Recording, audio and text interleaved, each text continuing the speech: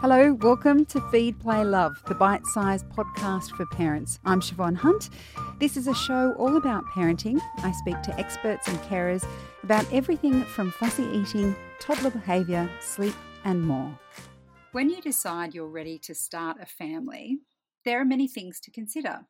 The best times for conception, the kind of birth you'd like, where you'd like to give birth, where the baby will sleep. The list goes on. But my next guest wants you to think about your baby's brain, even before they're growing in your womb. Professor Karen Phelps is a GP, former AMA president, and the author of How to Keep Your Brain Young. Hi, Karen. How are you? Hello, Siobhan. Why do we need to think about the brain development of our babies even before we're pregnant? One of the most important things you can do for your child, not only for their childhood, but for their whole life, is to optimize their brain development from the very earliest moment. And if you want to understand child development, you have to start even before conception. So we encourage women to start planning for the development of their baby's brain even before she comes pregnant. And that's where brain health starts. And what you do before and during pregnancy has an impact for the rest of that baby's life, because the fetus is entirely dependent on the mother to create that ideal environment for a baby to be conceived, to grow and to develop. And that developing fetal brain has lots of different types of cells and connections between those cells that have to grow and differentiate and develop into what eventually becomes the form and function of the brain.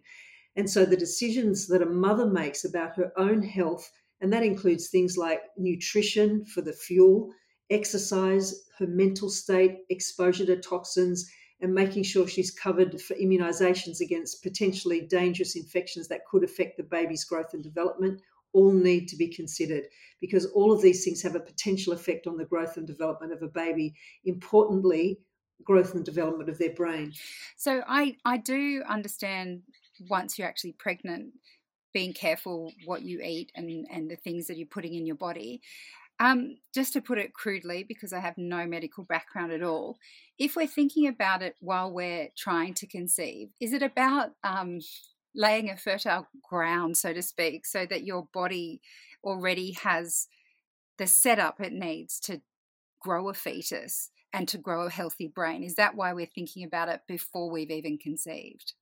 Yes, absolutely. Because what you need to do is to create that ideal environment. And that doesn't just happen overnight because you become pregnant and decide that you're going to now be healthy.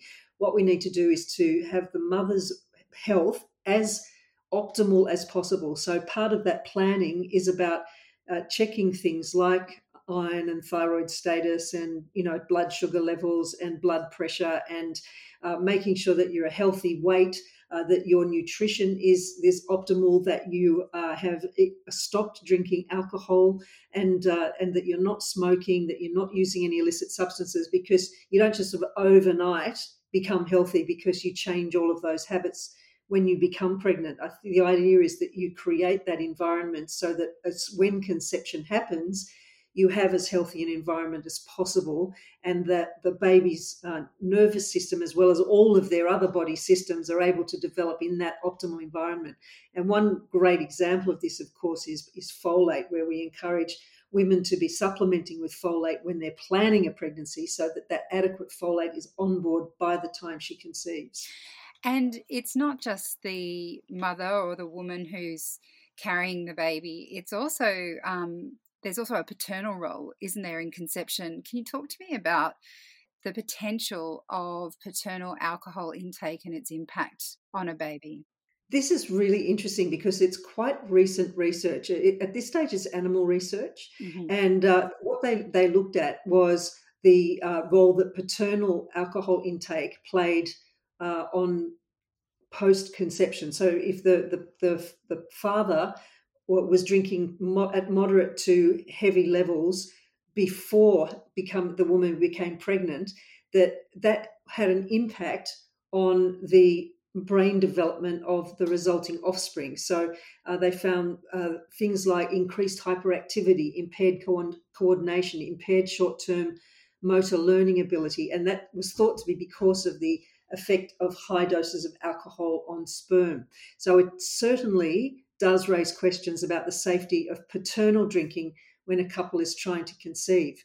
And there was another study that was another animal study at Duke University, and it showed that if a male's marijuana use a male was using marijuana, specifically THC component, before conception, that appeared to alter sperm and caused offspring to develop quite distinct abnormalities in areas of the brain that govern learning and memory and mood. So this is quite early research, but I think what it does is it raises a flag to potential parents to be thinking not only about the mother creating that optimal environment, but for the father to be thinking about the quality of his sperm. Moving on to pregnancy, but staying with alcohol and drugs, we know, or we have known for a long time, that alcohol and smoking is not a good thing to do during pregnancy.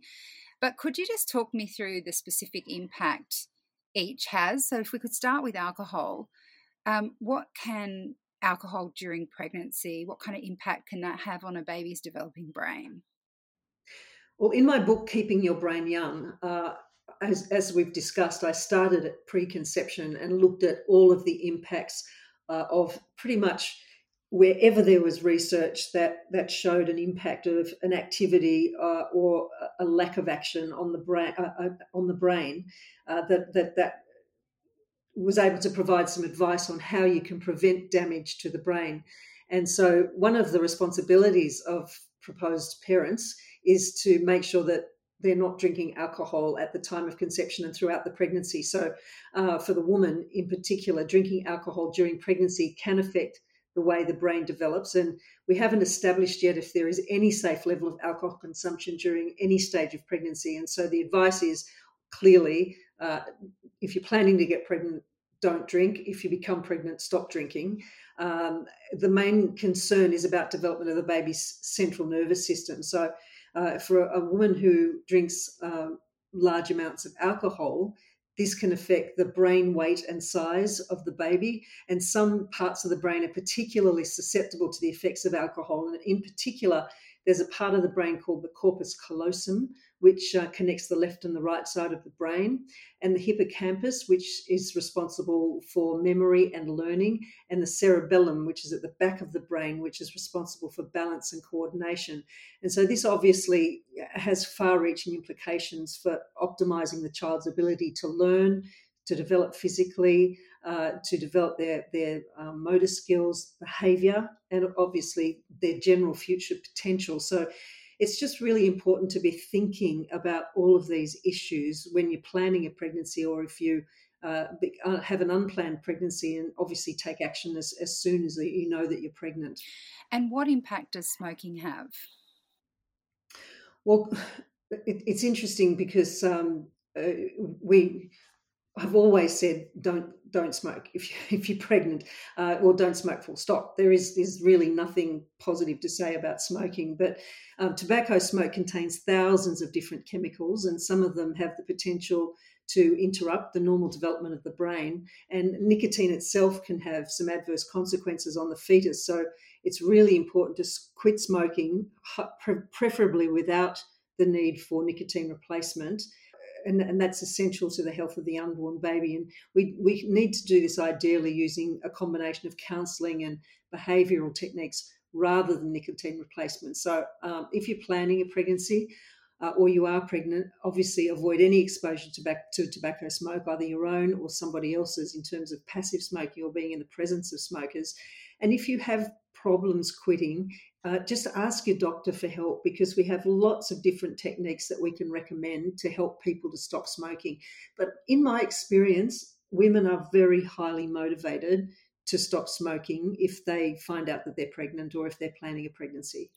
I imagine that there must be a percentage of women, whether it's alcohol or smoking, they possibly feel some shame around the fact that that is hard for them to quit, because there is such an understanding of how bad it is for the unborn child. Have you ever found that stigma has prevented someone from getting help, or do you think that stigma might exist for some women in getting help to quit whilst pregnant? Generally speaking, in my experience, women are very highly motivated to protect their unborn baby and to do the best that they possibly can to protect that baby and make sure that it develops as well as possible. Now, it's acknowledging that nicotine is an addictive substance. There are some people who have more trouble quitting than others. And that's when it's really important to have a talk to your GP who will manage the situation for you without judgment, to explore some ways to help you to quit. Obviously, there's a great motivation in that protective instinct that a woman has for her unborn baby, but it's really important to ask for help, to reach out, and it might mean, for example, a referral to a psychologist to help you with cognitive behavior therapy or other kinds of psychological techniques to help you to withdraw and to manage not to smoke and to manage the addiction. So it's something to be. It's really important that your doctor's main focus will be on helping you to achieve quitting, and there won't be any element of judgment, because if you ask for help, the help will be there. Smoking and alcohol consumption, even though addiction is involved, can involve some choice, our own personal choice. Something that can impact someone who's pregnant is stress, which you often don't have a choice over. Life happens, and sometimes it can be very challenging. How can stress impact a developing fetus? Well, Siobhan, as you've rightly pointed out, a pregnancy is not always an easy time. No matter how much you want to have a baby, it can bring about a lot of incredible change, and that change can be stressful to work through. There's a lot of life events that can come about during that time. People might find they have financial pressure. There's, the upheaval to their career.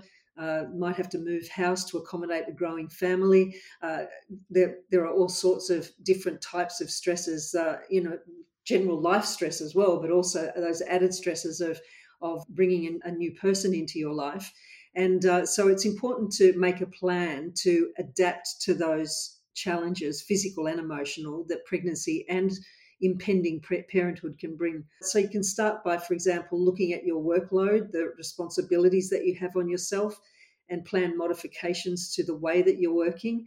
Some people will transition some work that can be home-based. And one of the things that the COVID lockdowns have taught many of us is that we can be a lot more flexible with our work arrangements than we ever thought we could. And it may well be that you can spend some time at home, so it reduces that stress of commuting. I think it's also important, I certainly found it very important when I was a young mum, to develop a support group of other women in a similar situation, friends with young children.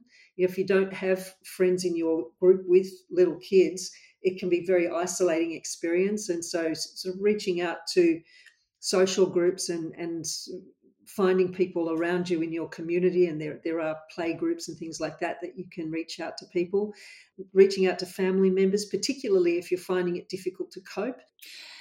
And I love that you've given us all the different ways to handle stress first.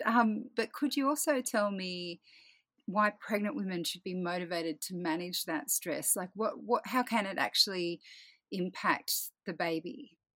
Well, I think it's really important that you figure out right at the very outset that it is likely to be stressful at times, because change is always stressful and not always a positive thing. But, there's a number of consequences of the mother being stressed that can impact on the baby. And it depends on the cause of the stress, the timing of it, how long it lasts, how intense it is, and the mother's ability to respond and react to the stress. And also there are elements, of course, of the genetic susceptibility of the fetus.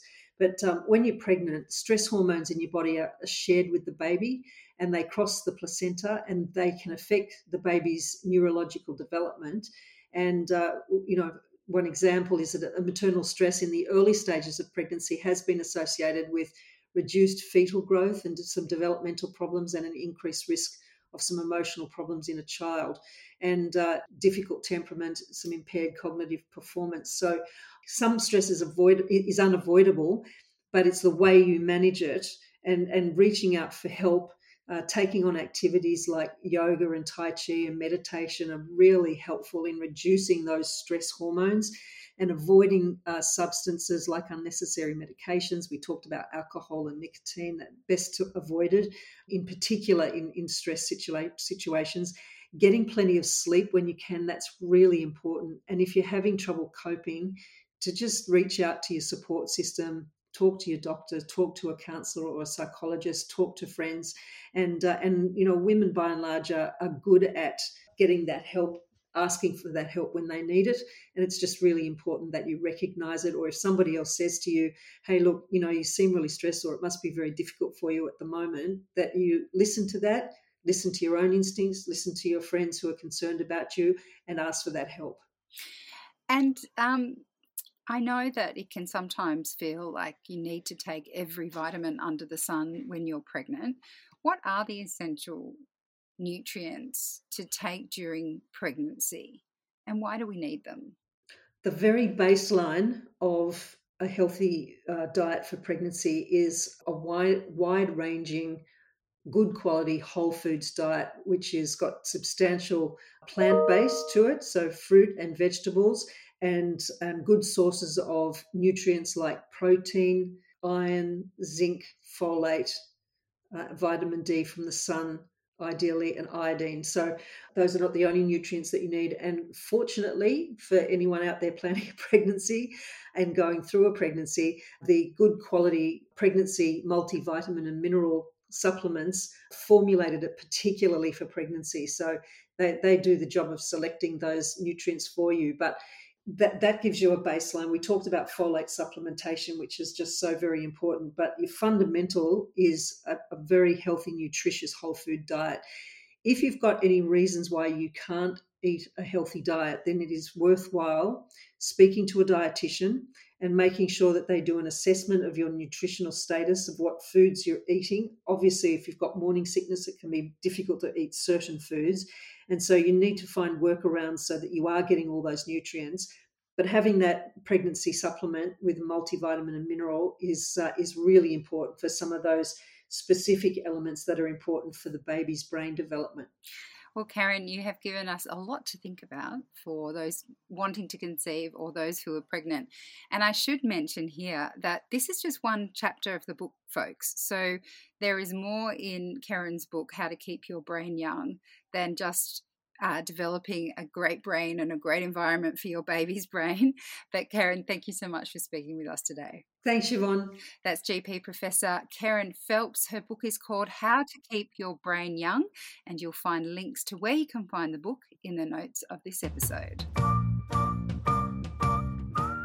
Feed, Play, Love is a babyology podcast produced and presented by me, Siobhan Hunt. I'd love to hear from you, so if you'd like to get in touch, email me at feedplaylove@theparentbrand.com.au. See you next time.